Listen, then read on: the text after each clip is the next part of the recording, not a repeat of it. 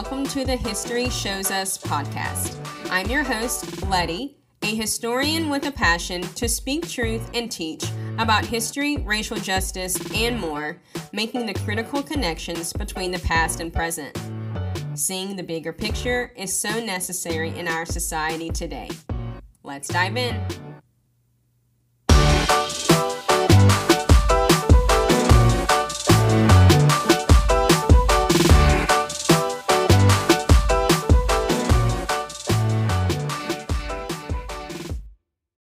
A couple of months ago, I had the pleasure of having this honest and much-needed conversation with Fred Joseph, the author of the book, The Black Friend, on Being a Better White Person, which, by the way, is a New York Times bestseller. If you don't know who Fred Joseph is, he is a writer, he is an award-winning activist, philanthropist, and marketing professional.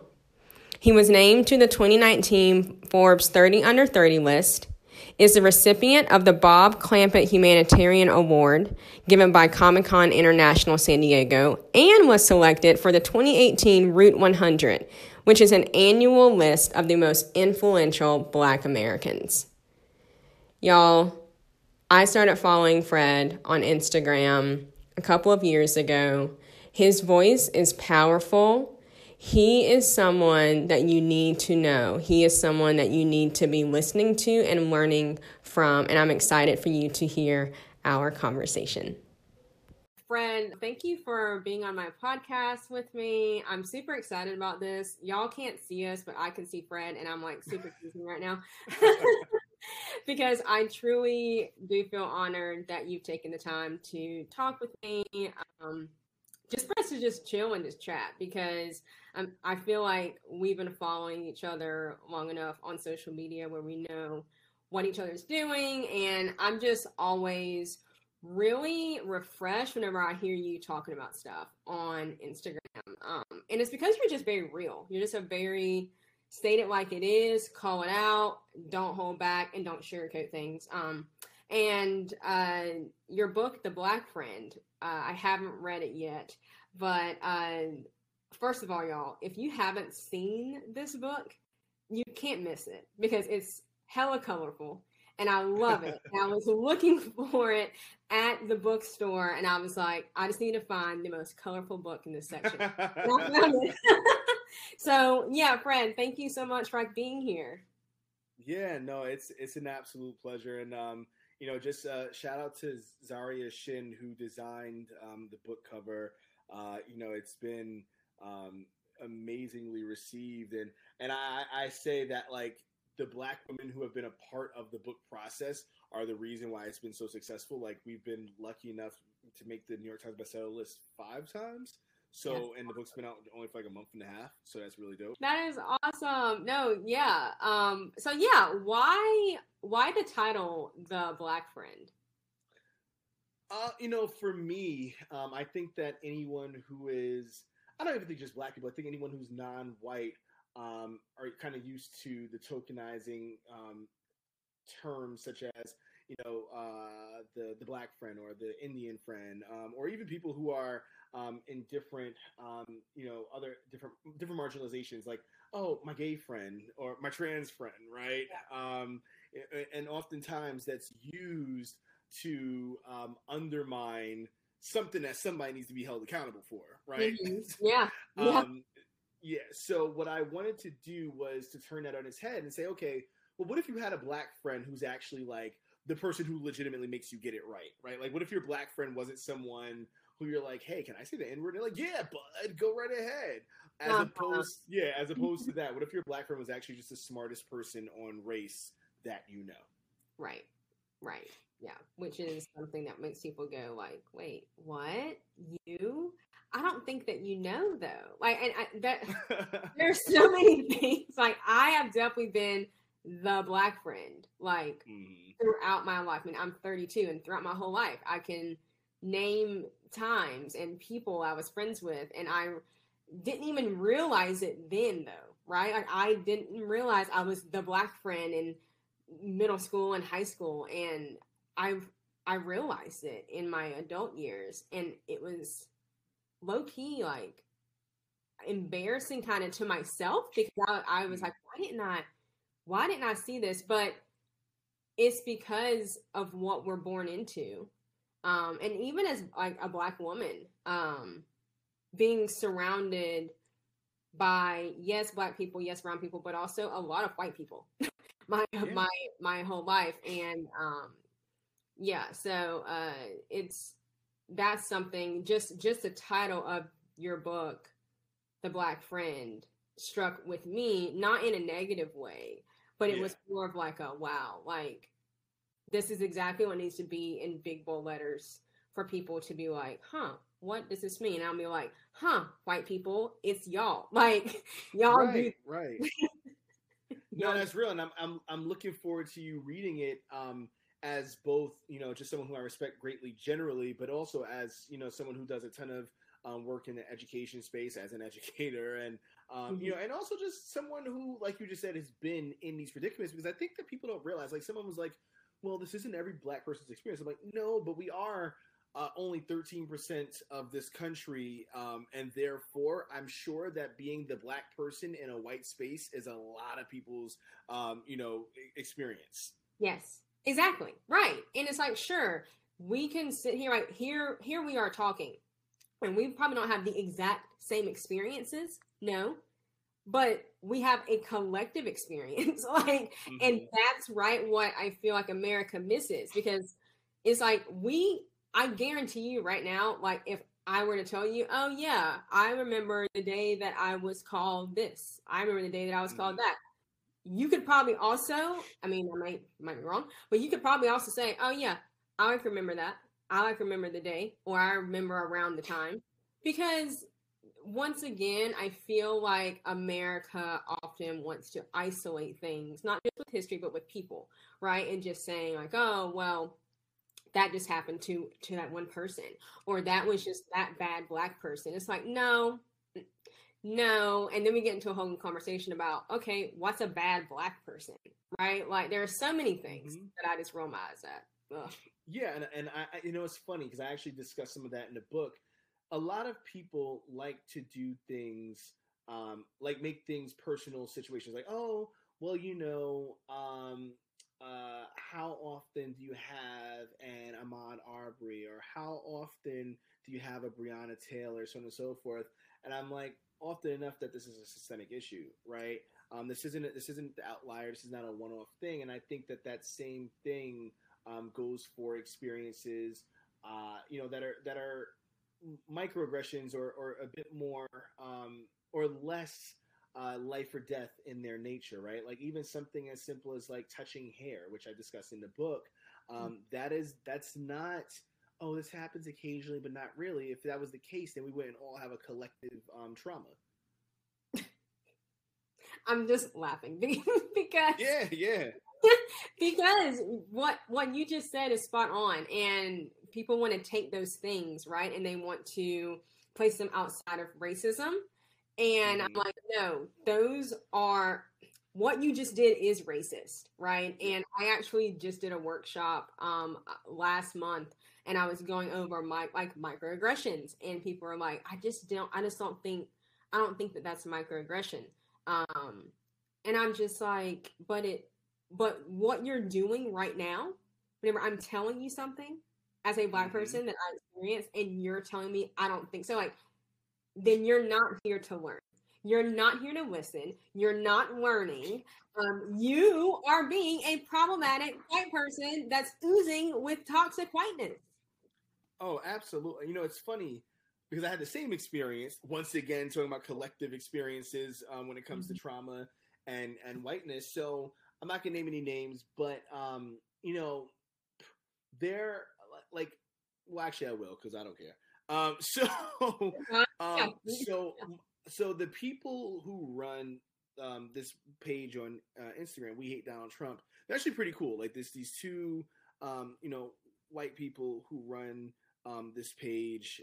They're two dope people, and they're trying to get it. They're trying to learn, and sometimes they'll like ask me to consult on like some content, whatever. And they'll also ask these white women as well to consult on content at times.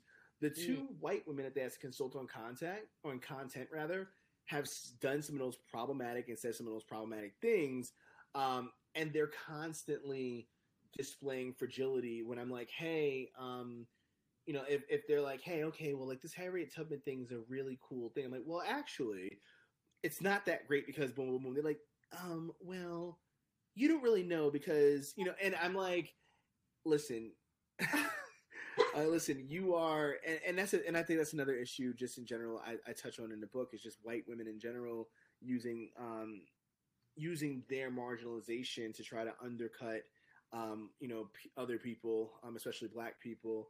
But to the point, I'm told that on a regular basis in proximity to people who claim they want to learn. When I get to teaching, they lean more into fragility and trying to tell me I don't know what I'm talking about, as if this isn't.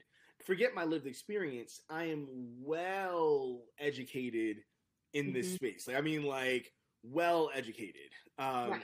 So yeah. Yeah.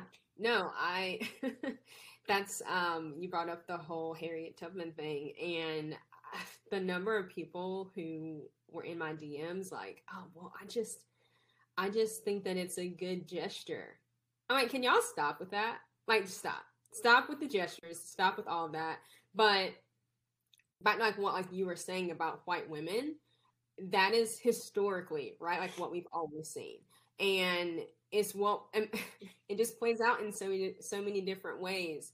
And for people to say to you, right, like, you don't know what you're talking about, it's exactly, Fred, like what you just said. It's not even just about your lived experiences. It's the fact that you are well educated on this, right? This is something I run into often whenever it comes to like race and racism. And I'm like, first of all, I'm an entire whole Black woman, right? So there's my lived experiences. I have parents who have lived literally through the Jim Crow era, right? And I'm in 6-figure debt for what I'm doing right now. So what you're not going to do is tell me what I don't know, right? Like, I know what I'm talking about. I do not know everything, but I damn sure know what I do know, and it's a lot. And so that's even with like what you were just saying, right? You have an entire book. You're an author of this book, and actually some upcoming ones too, which is super exciting. But like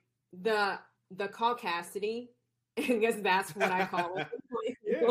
Like it's so real, right? And it's just so seeped into the foundations of this country, and is why whenever people, and I don't know if I don't know what I'm saying, I don't know, I'm sure that you did experience this after Biden was elected, like, and I know, and the reason I'm saying that I know you did is because I was like seeing your posts and your comments and stuff, and the number of people, right, who think that once this white savior-esque man, right, is in power, then who's not someone who is inciting a blatant racist insurrection, then everything's fine, right? Then it's back to that mindset, though, of it's the same mindset of the Black friend, of the but I'm a good white person. Oh, but see, I didn't vote for them.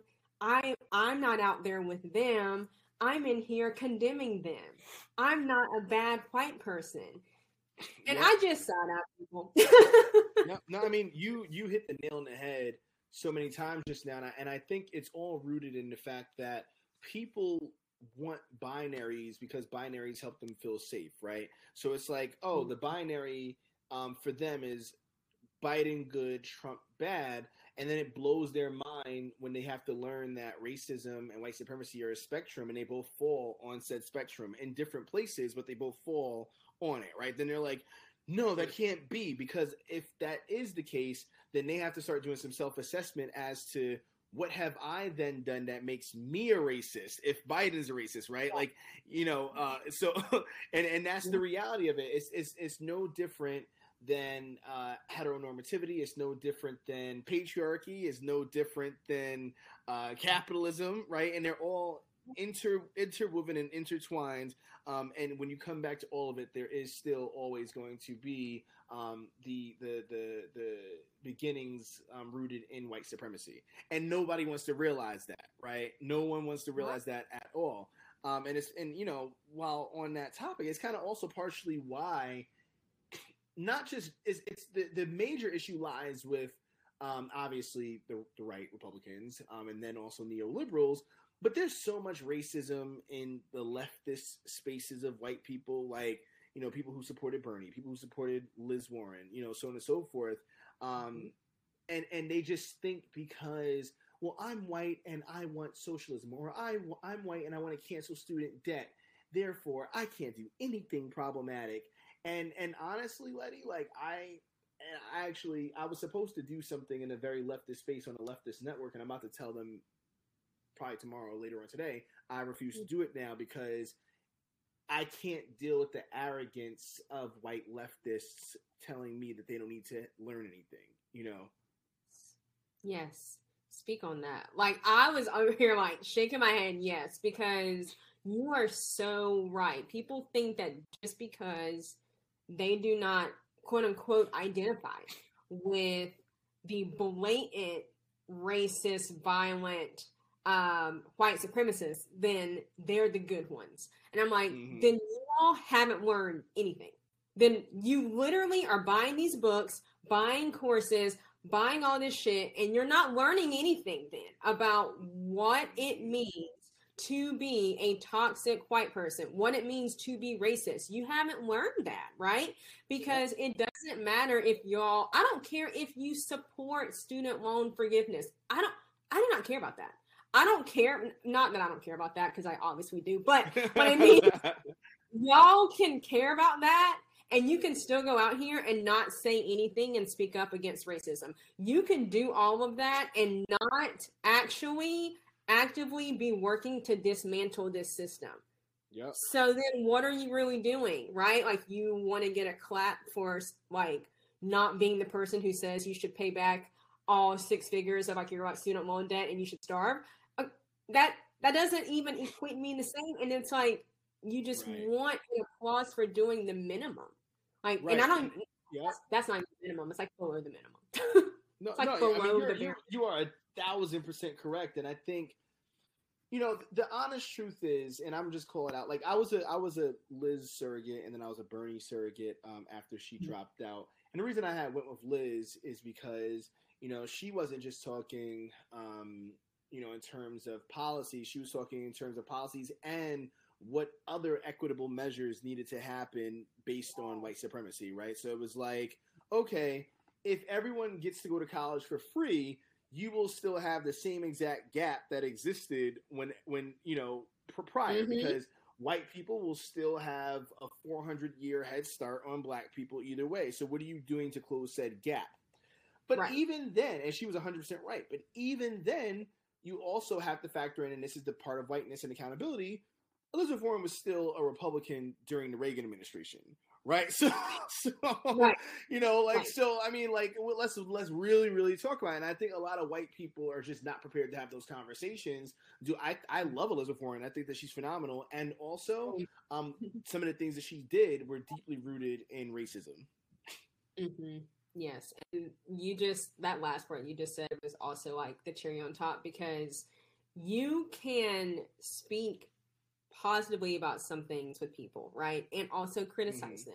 And somewhere, right, people think that you can't do that, right? It's like you have to be all for everything the person has done. I'm like, that's not true. Because I too, Fred, was all about Liz Warren. Absolutely. Whenever she was like being extremely vocal about Black maternal health and what to do to like combat this huge racist issue, right? Like, I was actually very shocked by that. I'm not even gonna lie, because it's something, right, that's not talked about enough, that's not even honed in on enough. And so whenever she even mentioned that, and like she did several times, I was like, oh, Lizzie, you are out here really like, right, like ruffle feathers. But I was glad that she did. But to your point, what you said about Liz and like the whole Reagan administration, yeah, right? Like people want to criticize like Reagan and all this. I'm like, yeah, but you all can't look at just one part of that. You can't look at history with just the part that you want to. But as we know, especially whenever it comes to white America, that happens often. And I'm not even gonna lie, it ain't just even white America. It's all of America. Like so many people to look at what they want to look at. I mean, if you want to talk about it, let's talk about it then, because I said this the other day to somebody. I think that the greatest covert operatives of white supremacy are oftentimes black people, right? Because of our conditioning in white supremacy. Most of the people who I fight with online, most of the people I argue with in my own family, about things that are fundamentally rooted in the liberation of black folks, is me arguing with black folks about them, right? Like people didn't like me. For instance, like I don't have an issue with Kamala, but people didn't like me because I didn't decide to step out and be a surrogate for Kamala, because Kamala wasn't doing more for black people than the white people were trying to do that. And that's just the God's honest truth, right? Like, I am for the liberation of black people by any means necessary. And if that's the case, then you go the direction of the best means. And just because somebody is from your community doesn't mean that they're the best means. It also doesn't mean that they're not the worst. They're not harmful to your community, right? We see that on a regular basis. Black people are dynamic in the same way that white women vote against their best interest as women in support of white supremacy. Black people oftentimes work against our best interest in support of our conditioning within white supremacy. Yes. Oh my, okay. Yes, I have been saying this as well, Fred. I'm so glad. Like, I'm gonna have to pull that out and like quote it, because you just hit the nail on the head with that. And that's something, right, that I don't even think enough black people talk about, right? Because it becomes a thing of, oh, but we just have to focus on not our community. We've got to focus, and that's like a whole thing in itself for me. But at the same time, I right now can also tell you that I too have had to like argue with black people who I've known for years, who know me. I mean, even like where I live here in Wilmington, North Carolina, you would think that where the only successful coup happened in this big black communities here, that people would actually want to not be cliquey and not want to uphold white supremacy. And that is not how that works. And I hope people are like listening to this that like live here, because it's the truth though. And it's so frustrating because whenever I tell people this, usually they're like, oh, but the black community, like, we just got to come together and we just have to overlook those things, right? And I think that's the big thing that often happens is, well, we have to overlook the fact that this other person is upholding a harmful white supremacist idea. And I'm like, I can't overlook that. Like, I'm not going to overlook that. Because then that's actually also oftentimes, especially when it comes to black men, it's rooted in like misogyny and all these other things, right? And it just, and I'm not even on here trying to bash the black community like by any means, but this is a conversation, right? That people would think that that's what we're doing, and that's not what I'm doing. It's just more of an important conversation. Yeah, I mean, it's honestly, yeah, it's just not talked about enough. I think, and this is a real thing. One, talking about black men for a second, I am a black man. I'm a cisgender, heterosexual black man. And so this is for those, obviously, because you can't see me. And if you don't follow me, you wouldn't know that. But in relation to black men, we are conditioned in patriarchy. Therefore, we are conditioned in misogyny. We are conditioned in toxic masculinity, so on and so forth. Now, we can't then say, like, how are you supposed to liberate our community by killing our own, right? So I'm gonna be critical, right? I'm not gonna. What do you expect me to do? Going back to the example of Kamala, if Kamala does the right things for the black community, that's wonderful. And if she does not, then she needs to be criticized and then held accountable for that. The same way, black men, if you were out here doing your duty and doing the right things for the black community, great. But if you were homophobic, if you are transphobic, I mean, I think the statistic is that most black trans women are killed by black men, right? So that's the reality of that. And then, also, we get in this moment, and this is not going to fare well with some. It might not even fare well with you, but I'm going to say what I have to say, and you can cut me off if you need to. But, we're in this moment that I think we're tokenizing Black women by doing, listen to Black women, as opposed to saying, we need to listen to Black women on how to get it right when the Black women's getting right. Because what I've seen things like homophobia perpetuated by certain Black women, then the Black women defending themselves be like, well, I'm a Black woman, so I can say whatever I want. I'm like, well, that's not the way that works exactly, right? Like, we need to support, uplift, and cherish Black women. And also doing that means accountability, right? Because a lot of toxic masculinity manifests in some of the actions and the conditioning that Black women have as well, right? No, I actually, that does not strike me the wrong way. I would be honest with you on here and tell you that it did if it did. But it honestly didn't, because since last summer, whenever my social media sphere grew exponentially and all these things were going on, and I was in these circles, and I say circles as in like just people who are other anti-racism educators, but my thing is I've always been a person who's the historian in it, right? And so I cannot tell you the number of times I've gotten frustrated, Fred, seeing exactly what you're talking about. And I mean like seeing it, reading it, and people defend it and they say, oh, but that's a Black woman that said it, or oh, well, but that's not an excuse for homophobic speech. That's not an excuse for that stuff, right? And so it is being critical, right? And like what you just said and what I'm saying, people who are listening is probably striking a nerve with some people. And I don't give a shit because this is my podcast, but also because it's the truth. And somewhere along the way, somehow there's been this air of, well, we can do whatever we want and say whatever we want because we're Black women. And I'm going to keep that in this podcast because I know some Black women and men who are toxic and problematic. Well, I want to take the word toxic out. Problematic. For the same reasons that you just said. And it frustrates me, right, whenever we choose, and I can't speak for all Black people, but whenever many people choose to just look past that stuff, right? But then to go and treat Black women like Megan Thee Stallion, the way they treated her after she was shot by a Black man, right? Right, because that's a really good conversation right there. And that's a good example because, to be quite frank with you, I think a lot of like people don't know this about me. I don't involve myself in like I involve myself in things that really matter, like and you'll never really see me using my social media for trivial things because I save the trivial things from my own personal life, right? I'm here to do a job realistically. Like I think with great power comes great responsibility, and when you get to the 20,000, 30,000, 100,000, 200,000 followers and up is when you really start having to think about who am I and what am I perpetuating to the world for, this small little village of people, right? So, but I do see certain things in Megan Thee Stallion that situation in which what's this boy's name? Tory. I don't even know how to say his last name. Tory Lanez, right? Tory Lanez.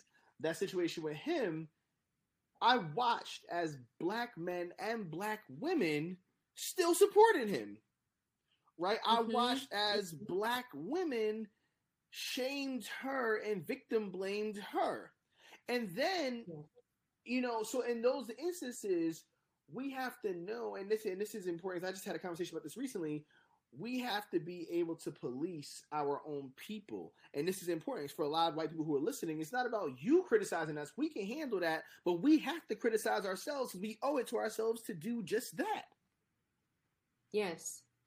And actually, I also don't really involve myself in things that are trivial on my social media it's definitely not like celebrity stuff, and I don't get into all that. But I do get into the things like this because of the conversation that I saw happening pertaining to Megan Thee Stallion, because in the same breath people are like condemning her and trying to blame her, right? They're also wanting to say Black women are superheroes and Black women are saving America, right? So I'm like, so how you literally though are tearing us down, and so it's what would you do if Megan Thee Stallion was a Stacey Abrams, right? Like what would that? And I don't want that to sound weird. What I mean is, what would the response be if that happened to Stacey Abrams or to another big name Black woman who you all have deemed as superhero? Granted, I love Stacey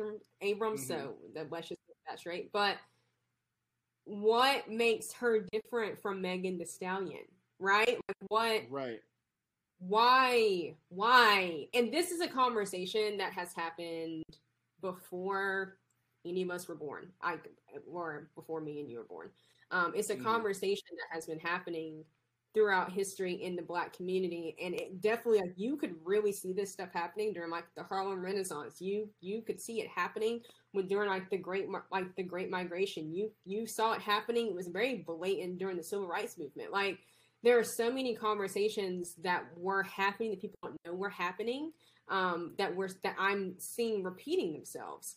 And that's why whenever we have conversations about whiteness, right, and we have conversations about patriarchy, and we have conversations about toxic white womanhood, I'm like, okay, I want y'all to like hear what you're saying, because if we're going to talk about white supremacy, we also have to acknowledge the fact that white supremacy is upheld in this country, right? Also by some Black people.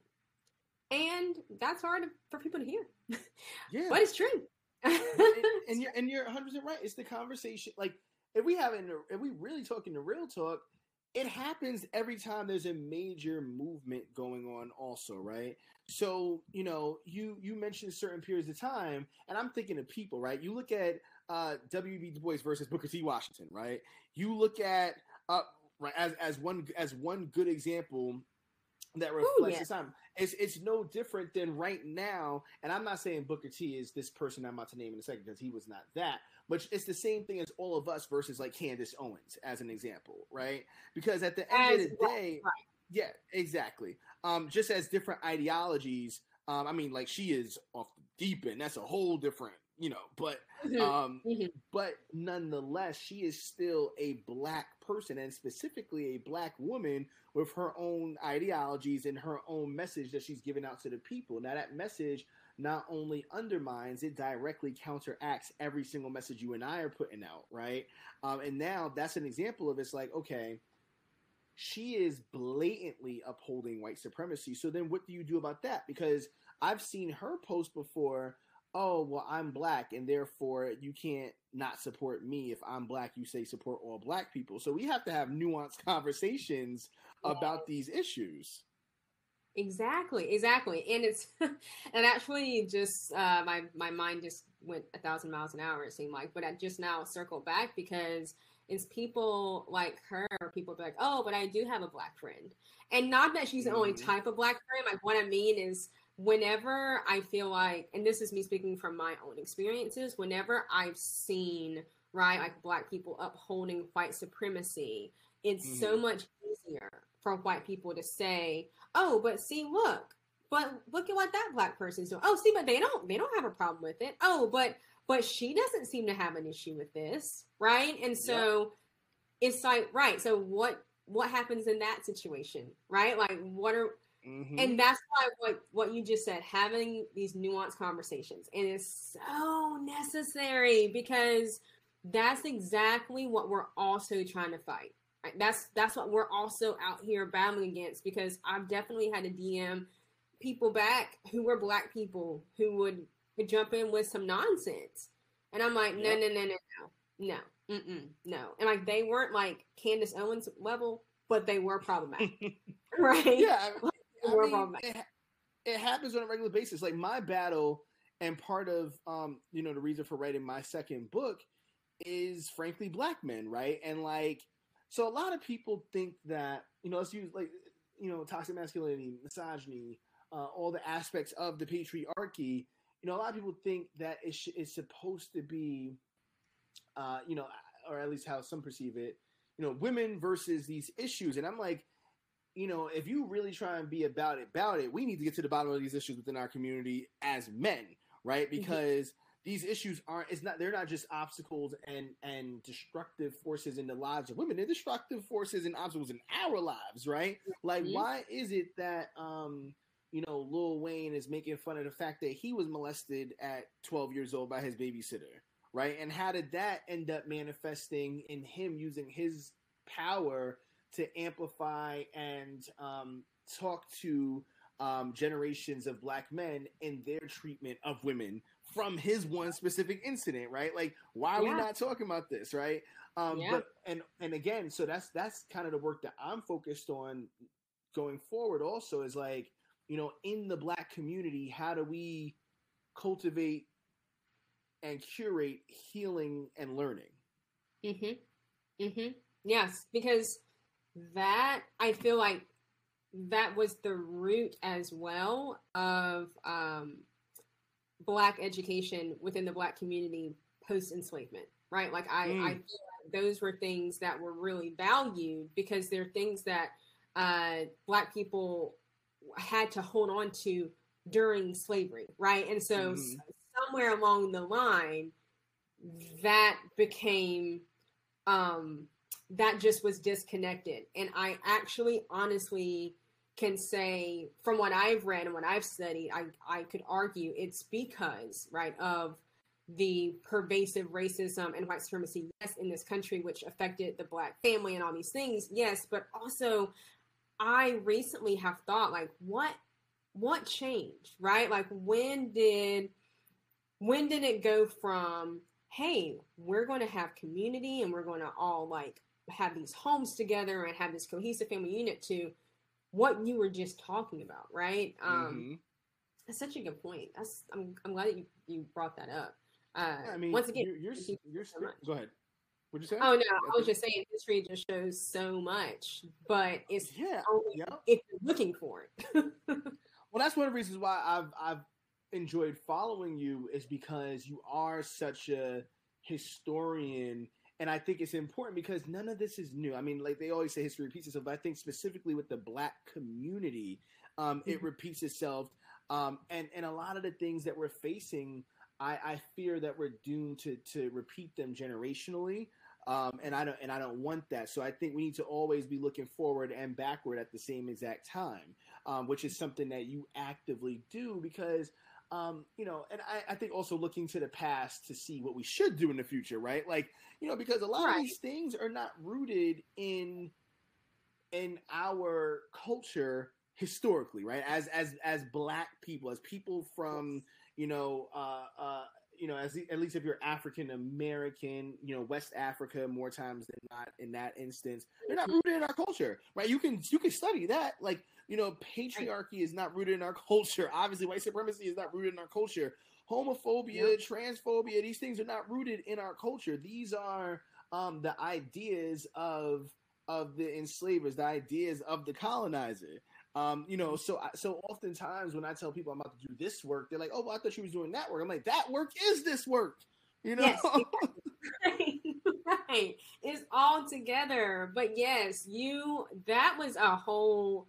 We could talk about that for like another hour, just about what you were saying, how like these things are not rooted in our culture, right? Like that's not what it is. I think that's such a good point to make right now while we're talking during like Black History Month. That's such a good point to make because it's exactly why Black History Month is Black History Year. Like we talk about this stuff all year long because of the conversation that like we're having right now. Like this stuff is not new. And I also want to say thank you for what you just said about what I do on social media, because it really is my passion, but it's also because I'm like, what this is missing, right? Like this, what I'm trying to say is not being said how I'm saying it. And as a historian, right, someone who's learned how to connect the dots that are within the dots, it's honestly, it energizes me a lot. It's heavy a lot of the time too, but I have the strength to do this. But it's also why I enjoy following you, is because you take the history, right, and you take it in a way for even me to look at current issues in a different way. Like I feel like since following you and a few other people, even how I understood the political campaigns and Trump and all these things, I was like, oh, I didn't think about it like that. Or, oh, I didn't think about it from that perspective. And I can appreciate that so much, because it doesn't happen often with me on Instagram, in my life. Like I'm not someone who just decides to follow any and everyone, right? But yeah, you had mentioned your book or another book. Do you mind speaking on the two books that are coming up, or would you rather withhold that? No, I'm happy to. So the first book, my next book comes out actually. Knock on wood, I get it done next Black History Month, and it's called Patriarchy Blues. And Patriarchy Blues is my first adult nonfiction, and that's going to be with HarperCollins. And it's basically that last part of the conversation I was just having. It's ruminations on patriarchy, toxic masculinity, and all the things that come along with that. But instead of just being like, okay, well, here's the history of it, this, and third, I'm like, that conversation about molestation, what is the through line from, how we treat the molestation and hypersexualization of young Black boys into how Black men destroy the lives oftentimes of Black women? Like, what is the connection there, right? And talking about those things in this book. So, it's going to be hopefully cathartic, it's, healing and enlightening, and hopefully that's the goal. But these are things I've been thinking about for a long time, so I'm happy to get them on paper. And then the second book I'm actually writing with my fiance, as a matter of fact. Awesome. So that is a direct follow-up to The Black Friend. It's called Better Than We Found It. Basically talking about like the intersectionality of all of the issues plaguing our world and helping young people understand them. So, that focuses on environmental justice, health reform, gun control, and all these really big ideas, and synthesizing them and making them accessible so that not just young people, primarily young people, but just people in general. Like if you're like, hey, I don't really get why college should be free. Well, here you go, and I'm talking to some of the leading experts in this space on it, right? So it's going to be this manifesto of progressivism. Wow, that sounds amazing. And yeah, that's, first of all, you and your fiance writing a book together is dope. And I love the title Patriarchy Blues. I immediately just thought of this, just another super colorful cover with a saxophone. I don't know why that's the first like image that like came to mind, but yeah, I'm super excited about that. And you mentioned you mentioned so much about masculinity, right? And it made me think of Eldridge Cleaver, who was the Minister of Information for the Black Panther Party, right? Algeria. Like immediately just came to mind, because in his book Soul on Ice, he talks about, and this, for people who are listening, I'm not to talk about sexual assault, so if you don't want to listen to this part, I understand.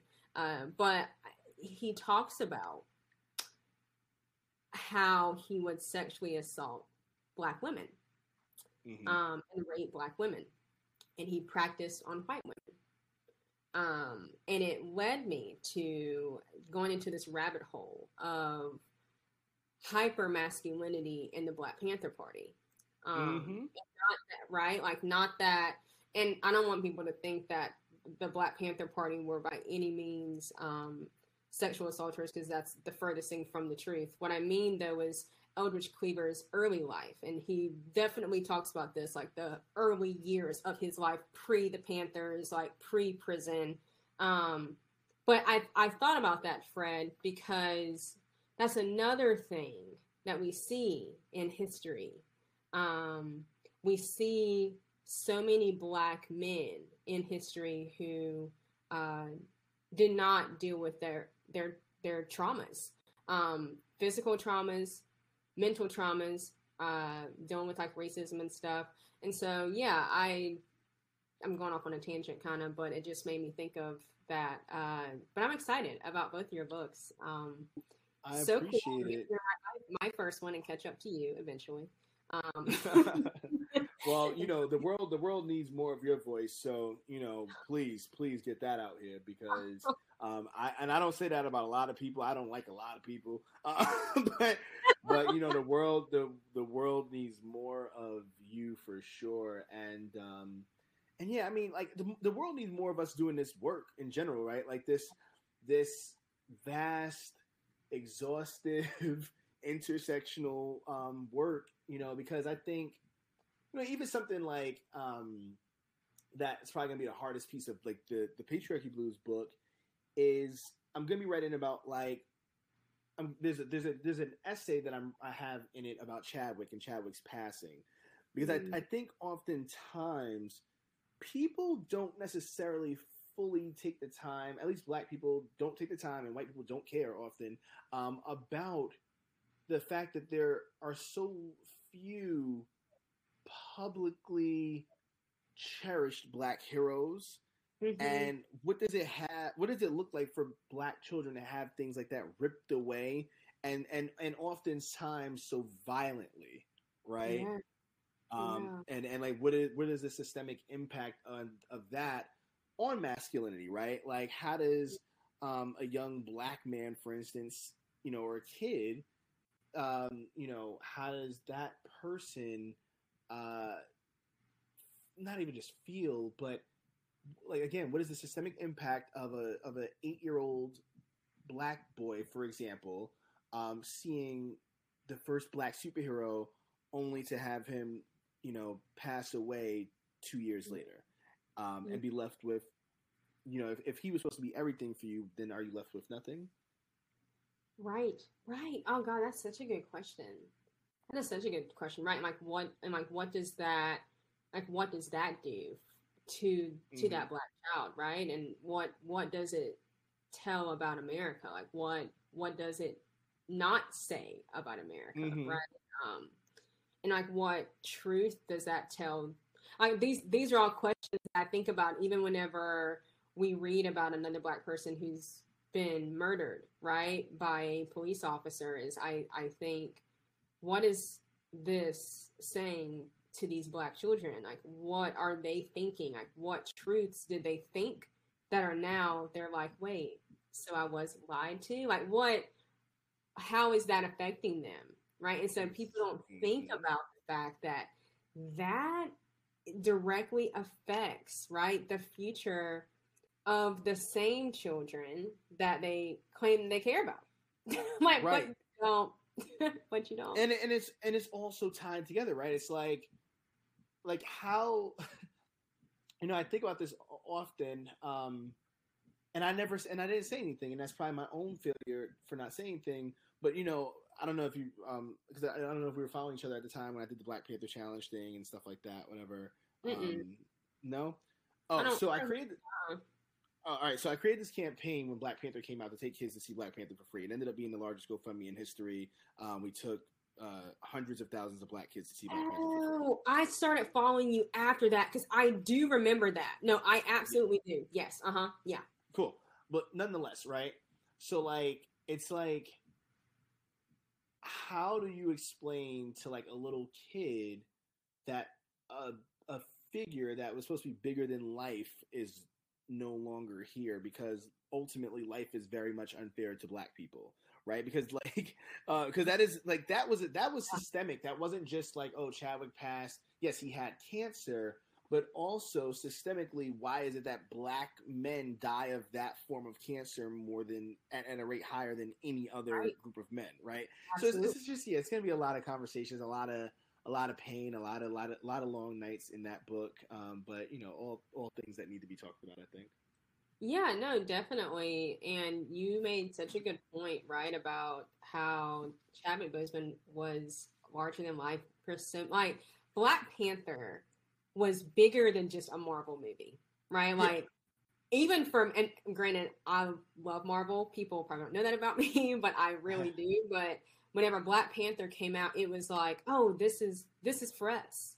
Like people were like decked out, right? Like all of their garb and all this stuff, which was amazing. And I just remember so many pictures of so many Black children who were in. I'm like getting chills now because it was so beautiful, right? To have that person that you could say, oh look, he is like us, and look, like he's my skin tone, and he can do all these things, and he's the good guy, right? And to have him taken away. And I honestly, after Chadwick Boseman passed away, that hit me hard that night that I read about it. But I was like, I really hope that his passing is actually something for many Black children who love him to say, oh, look, but I too can be someone who can make that big difference on someone else's life, right? Like I hope that they were able to see it and say, oh my gosh, yes, Chadwick Boseman passed away, yes. And he passed away from something that was not a bullet by a police officer, right? Like that's honestly, Fred, like one of the thoughts I had that night. Because I was like, I mean, yeah. Yeah, I mean, you're so right about that. And you know, there's just, being Black is just it's so beautiful, and it's so hard, right? It's you know, I like, not to steal from Coates, but it really is the beautiful struggle, right? Like, who I think Coates actually took that from a Little Brother song, nonetheless. But it really is, being Black is the beautiful struggle, is because it's like I was thinking the other day about like 2020, right? It still feels like we're in 2020 nonetheless. But like, I was thinking about the year, and I'm like, how did we make it out? Like, how did Black people get through 2020? Because I mean, like, we've had some. I mean, like, obviously, being in America, we've been treated as property. We've been, you know, obviously, there's just so much that has taken place.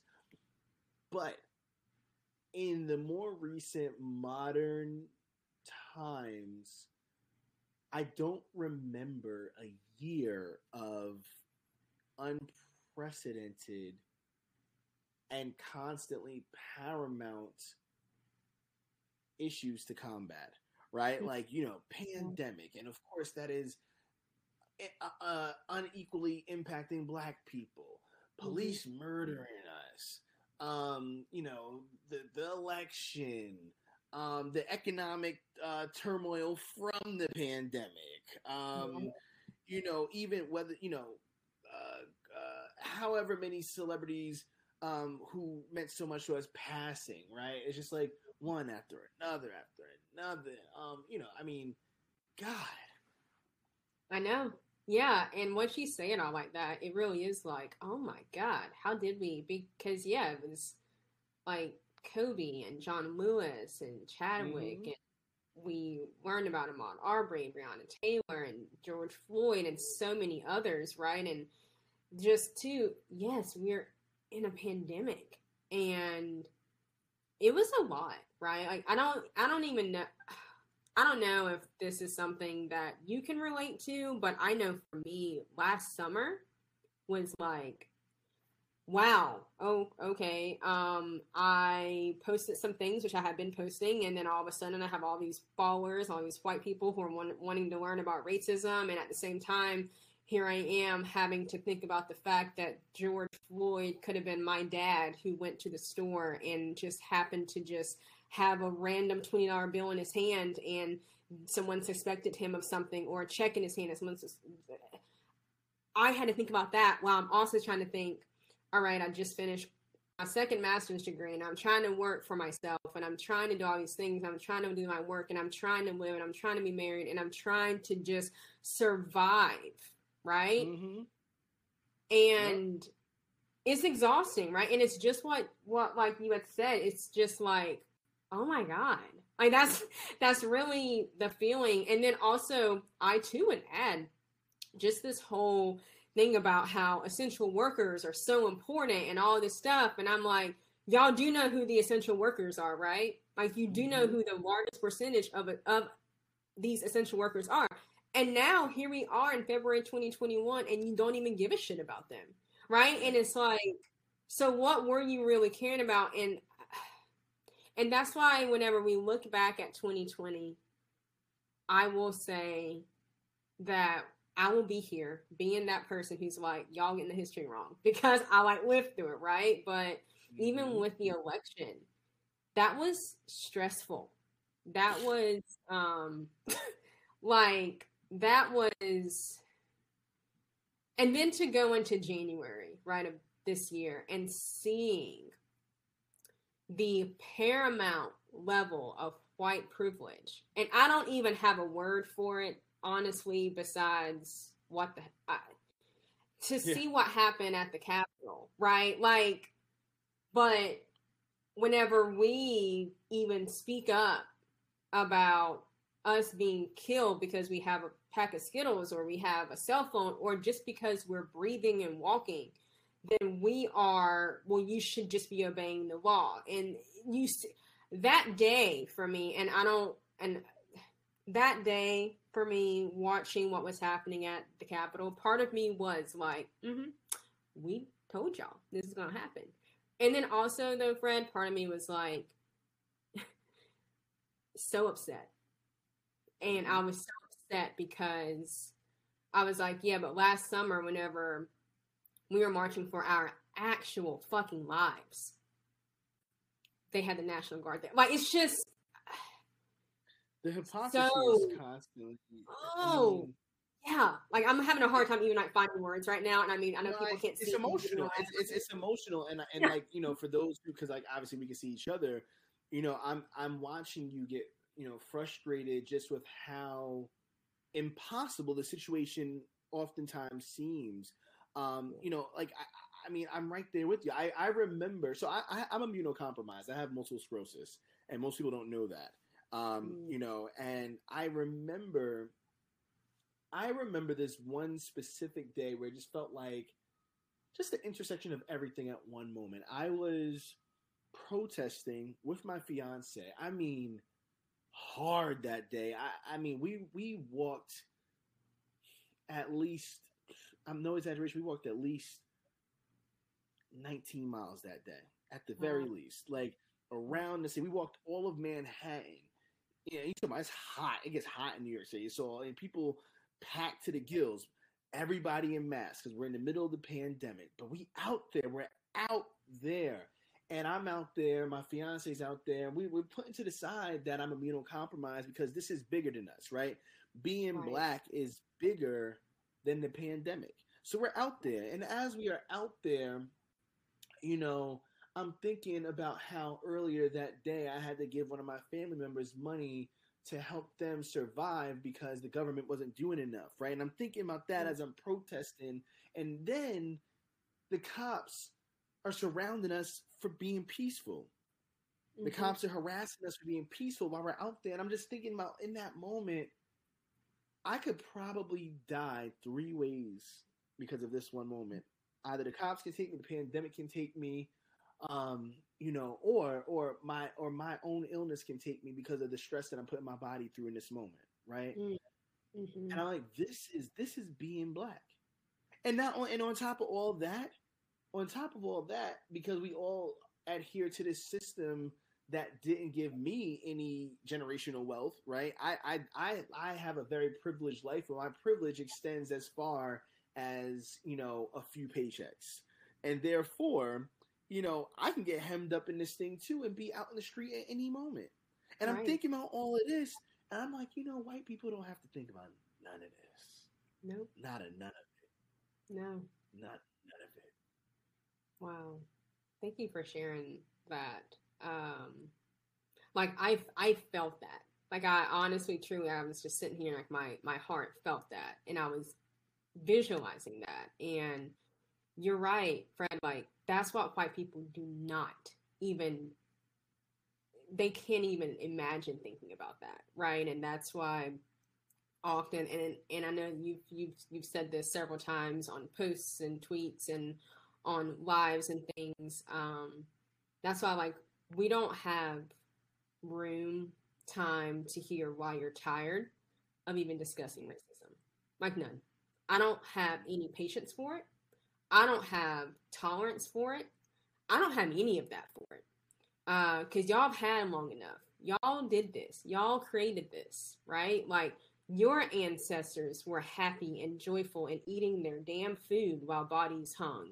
That was y'all that did that, right? And so whenever you're describing to me, Fred, like all the things that you were thinking that day, right? And even what you had to put your physical health to the side because what you said, it was bigger than you, right? Like this pandemic, like being Black is bigger than this. And that day with you protesting, knowing, all right, I know that I can die today. Like you knew that, like going into it, like you knew that. And white people, y'all listening, like this is why whenever you say that, oh, I just don't want to make that person just feel uncomfortable. I want y'all to think about what Fred just said. Like I really want you to, because what you're saying is so minuscule compared to what Fred just said. And yeah, just thank you so much for saying that, because that even makes me feel seen. And I'm hoping to other Black people who are listening to this that you feel seen in some way, even with this whole conversation. I'm hoping that you do, with all that we talked about. Because these are the conversations that I live for, and it's exactly why I was like, Fred and I need to have a conversation, and everyone needs to hear it. Because this is honestly like, but see, like this is why your voice right now, like, and not even just right now, your voice now and then future and past, like this is why your voice is so necessary, because you are a Black cis male that I've seen on social media who is authentic and who is vulnerable and who chooses, right, to share things like this, to be like, look, like I want y'all to get it, right? And that's so obvious just in reading the intro and the preface, and the preface of this book was beautiful. And just reading that though, it's like, this is why all of y'all need to read The Black Friend. I'm going to read The Black Friend. I've already read the intro and I read the preface, and I've skimmed it a little bit. And Fred, just thank you for what you're doing. Thank you for your voice. Thank you for how you use your voice, because you don't use it in a way that's just for your glorification. That is not who you are. You use it the same way like I've seen and heard you today. So thank you for existing. Like, honestly, thank you for existing as just as a whole Black man in this country, where you could have been gone a long time ago. So I'm just glad that you're physically here. And I'm glad that you're mentally and emotionally here. And yeah, I just want to tell you that. I appreciate that, lady. And I think that that's, just an excellent place for, I guess, us to leave the conversation. Me taking just a second, you are so right. I just want to take a second. Thank you for being here. And thank divine, whatever a person believes in or supports, for us still being here, because Black people, we are legitimately a miracle, right? Like on a daily basis, our existence in this stifling, oppressive system is a miracle. So thank you, Letty, for being a miracle, my friend. Yes. And y'all definitely check out the show notes, because you'll be able to click all the links for Fred's information. Oh, Fred, before we go, you definitely did mention your books, obviously. And I also forgot to mention at the beginning, we have stories. Can you speak for just a minute about that? Do you mind? Sorry, I forgot to mention. No problem at all. We Have Stories is my nonprofit organization that I run. And basically what we do is we provide pro bono creative and marketing services to underrepresented and underprivileged, marginalized generally, creators and businesses that can't afford the services otherwise. So we're actually, funny enough, we're stepping forward into a campaign focus for the next few years of actually raising funds and dispersing those funds as I did with rent relief. Going forward, we're going to make that the primary focus, because as much as like storytelling is important, we've realized that right now, what people need is money for survival. So we're like, my fiance is actually going to be leading that effort, and leading the organization going forward, as a matter of fact. So, she's a brilliant individual, and I'm looking forward to people getting, used to her name and face being plastered on everything. Nice. Yeah, awesome. Yeah, thanks for that. And also mentioning your fiance, who is beautiful, by the way. Like, I think she's beautiful. Oh my gosh. Your dog, Stokely. Stokely, yeah. Now, did you name him after Stokely Carmichael? Portia named him after Stokely Carmichael, yeah. Gotcha. Okay. Yep. Gotcha. Well, on that note, thank you so much, Fred, for being here. Thank you for having me, Letty. I hope you enjoyed listening to this conversation as much as I love chatting with Fred. And like I said in the episode, The Black Friend is a must read, so go pick up a copy if you haven't already. And as always, until next time.